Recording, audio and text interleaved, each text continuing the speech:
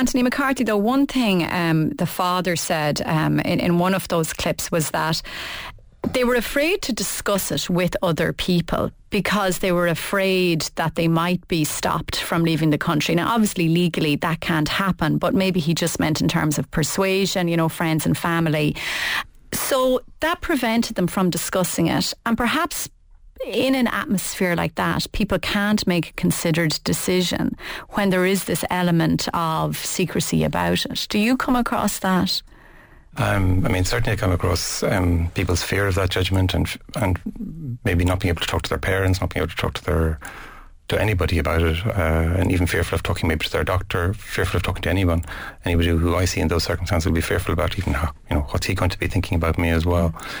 So of course that can play a part, and but I'd like to come back to this idea of this paralysis of judgment, and it's not. Judgment in pregnancy isn't just about, isn't just in fetal abnormalities. One of the extraordinary things I suppose I'm privileged to listen to sometimes in my work is the mother and sometimes the father's fantasy, if you like, during pregnancy about what it is that's growing inside them. So, for example, if I see somebody who has a miscarriage, even at 8 or 9 weeks, my first question, or certainly a question I would always ask at one stage, will be, well, to what extent for you is that a pregnancy, and for what extent to you is that a baby? And for one mother it'll be, oh, that was just a pregnancy, it was a heavy period.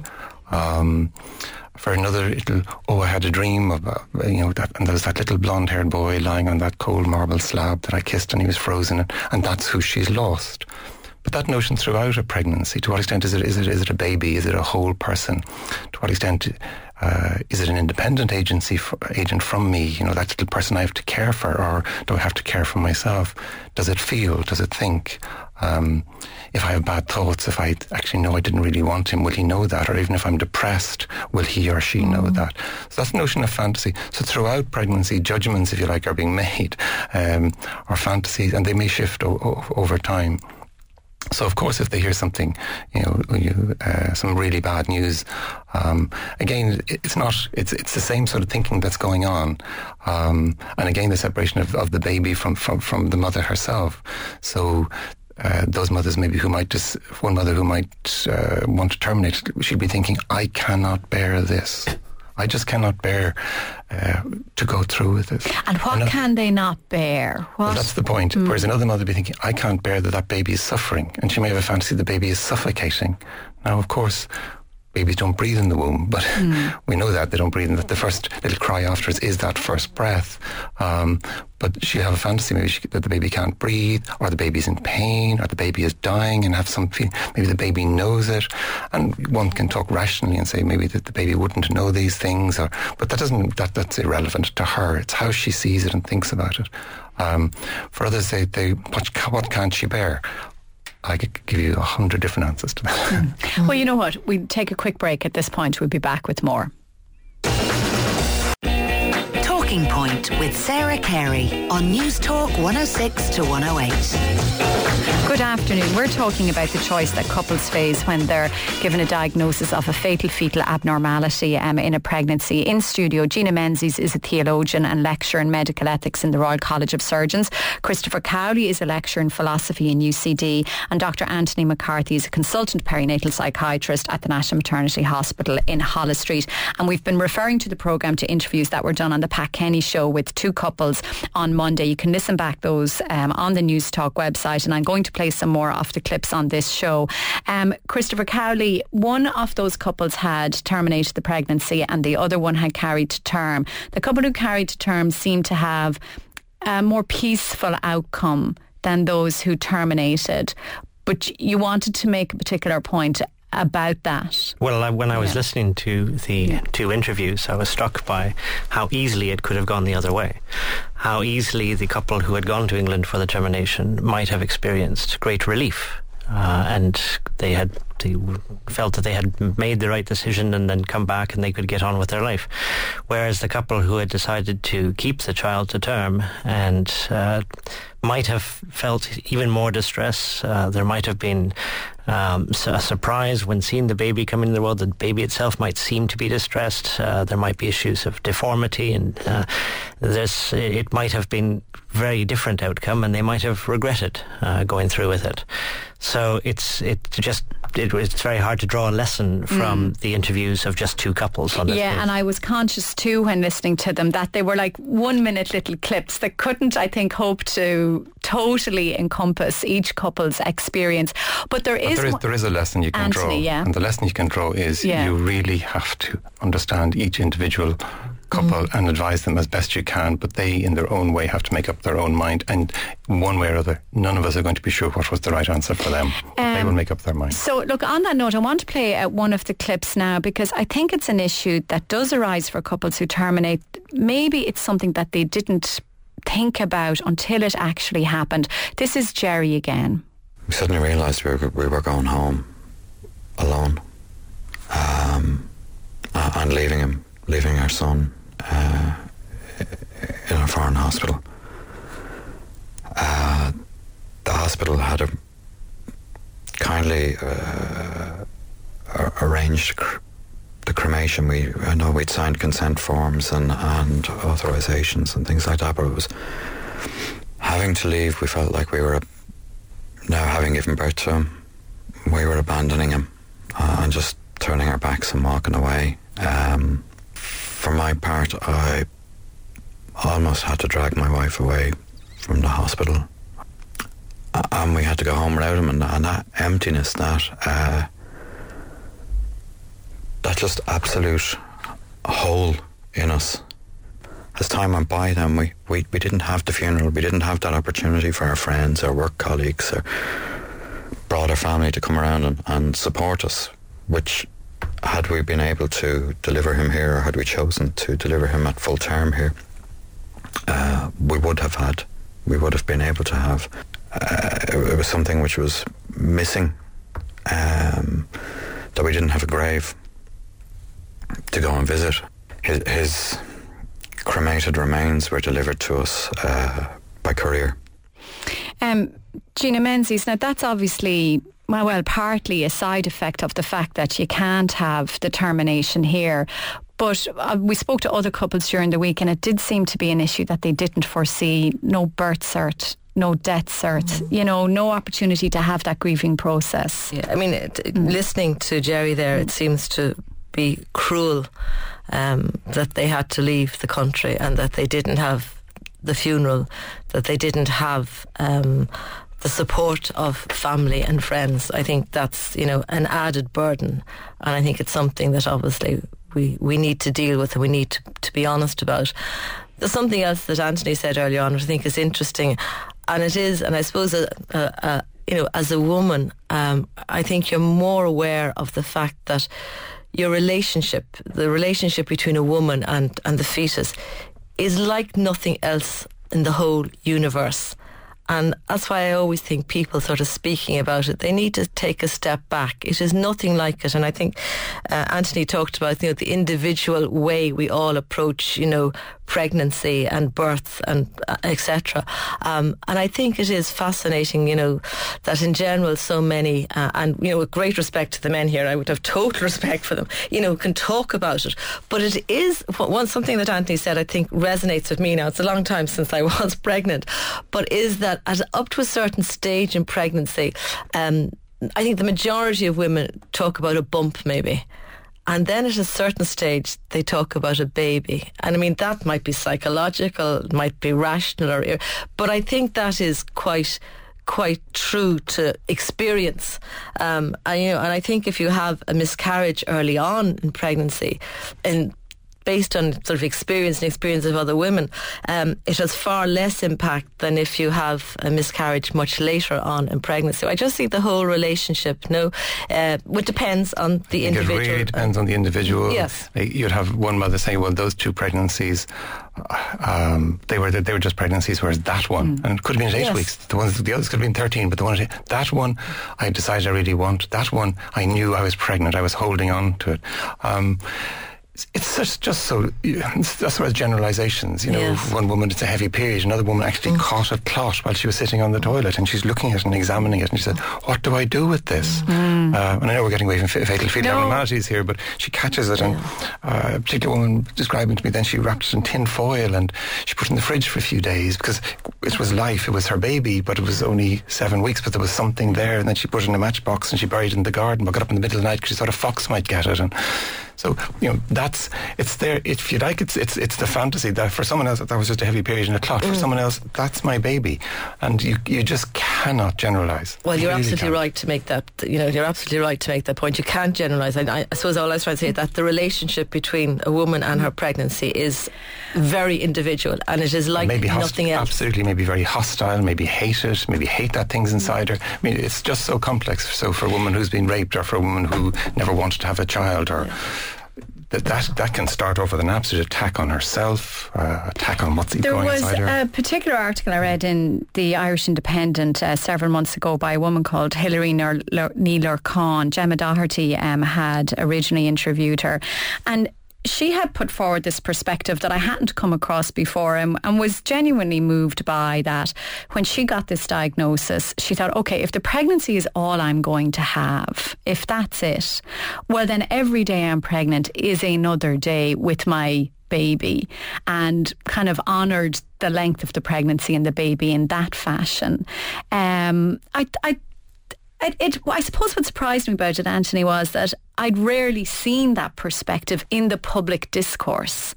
Usually this is presented as the legal problem rather than that attitude.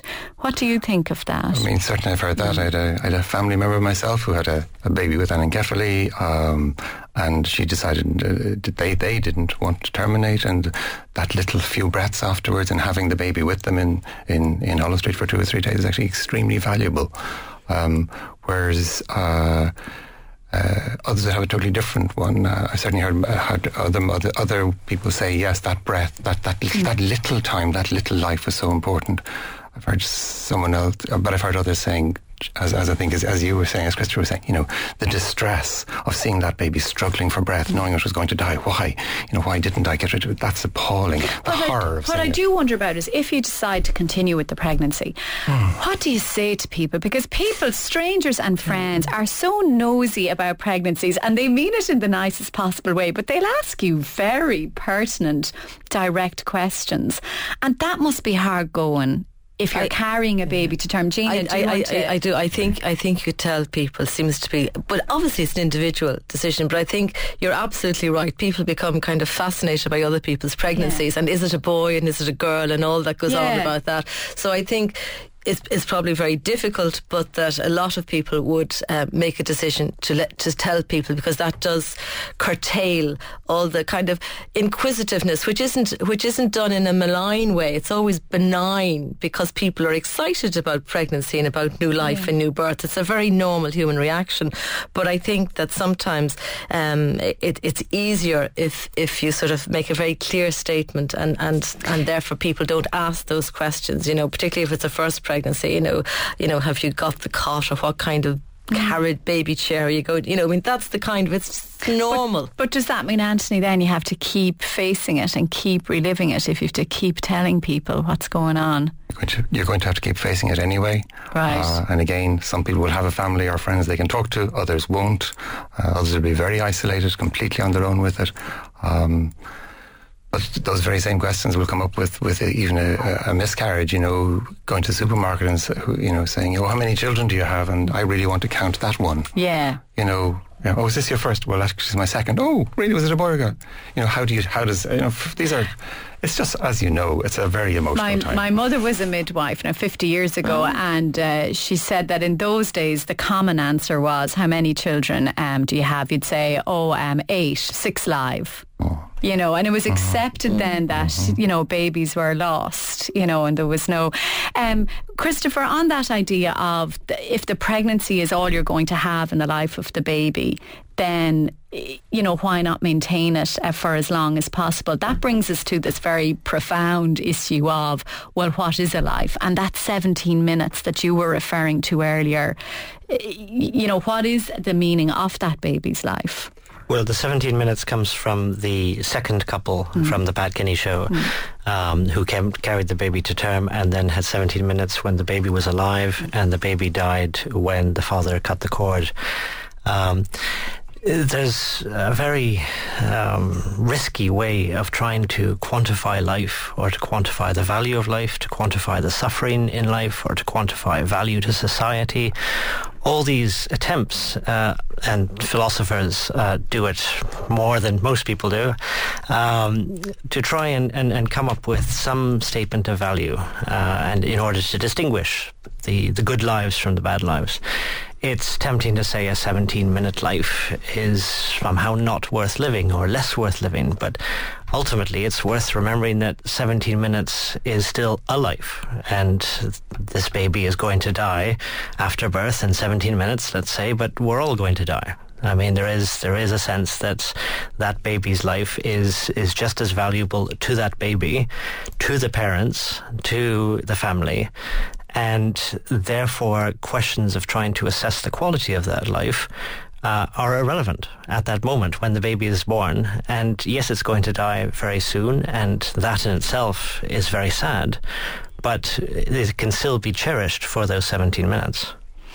Gina, what would your view on that one be? I'd completely agree with Christopher that, for individual women and individual couples, they make the decision, and for some the value of a minute or 17 minutes or 2 hours is for them the ultimate value perhaps on which they make their decision, and for others it is a completely different perspective.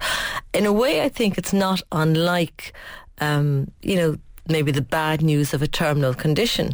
And in practice, I can decide that I'm going to have treatment because I want to live longer, albeit the treatment might be traumatic and I may sort of have a lot of suffering, but I may want to add more days to my life.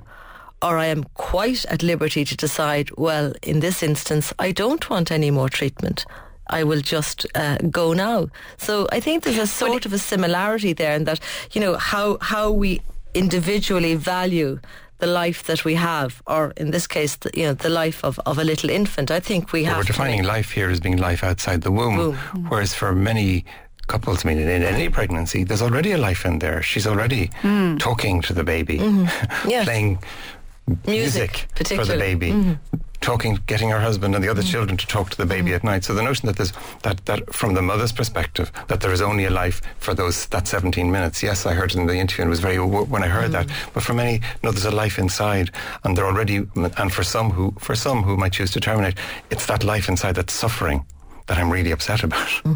How much of that is an issue that the termination decision isn't so much about the parents and wanting their suffering to end by wanting this crisis situation to be over with, and how much is about wanting the baby's suffering to be end? I think I was saying earlier on, it certainly can be individual and both sometimes, or sometimes it's predominantly a sense the baby is suffering or the baby's in pain or the baby can't breathe.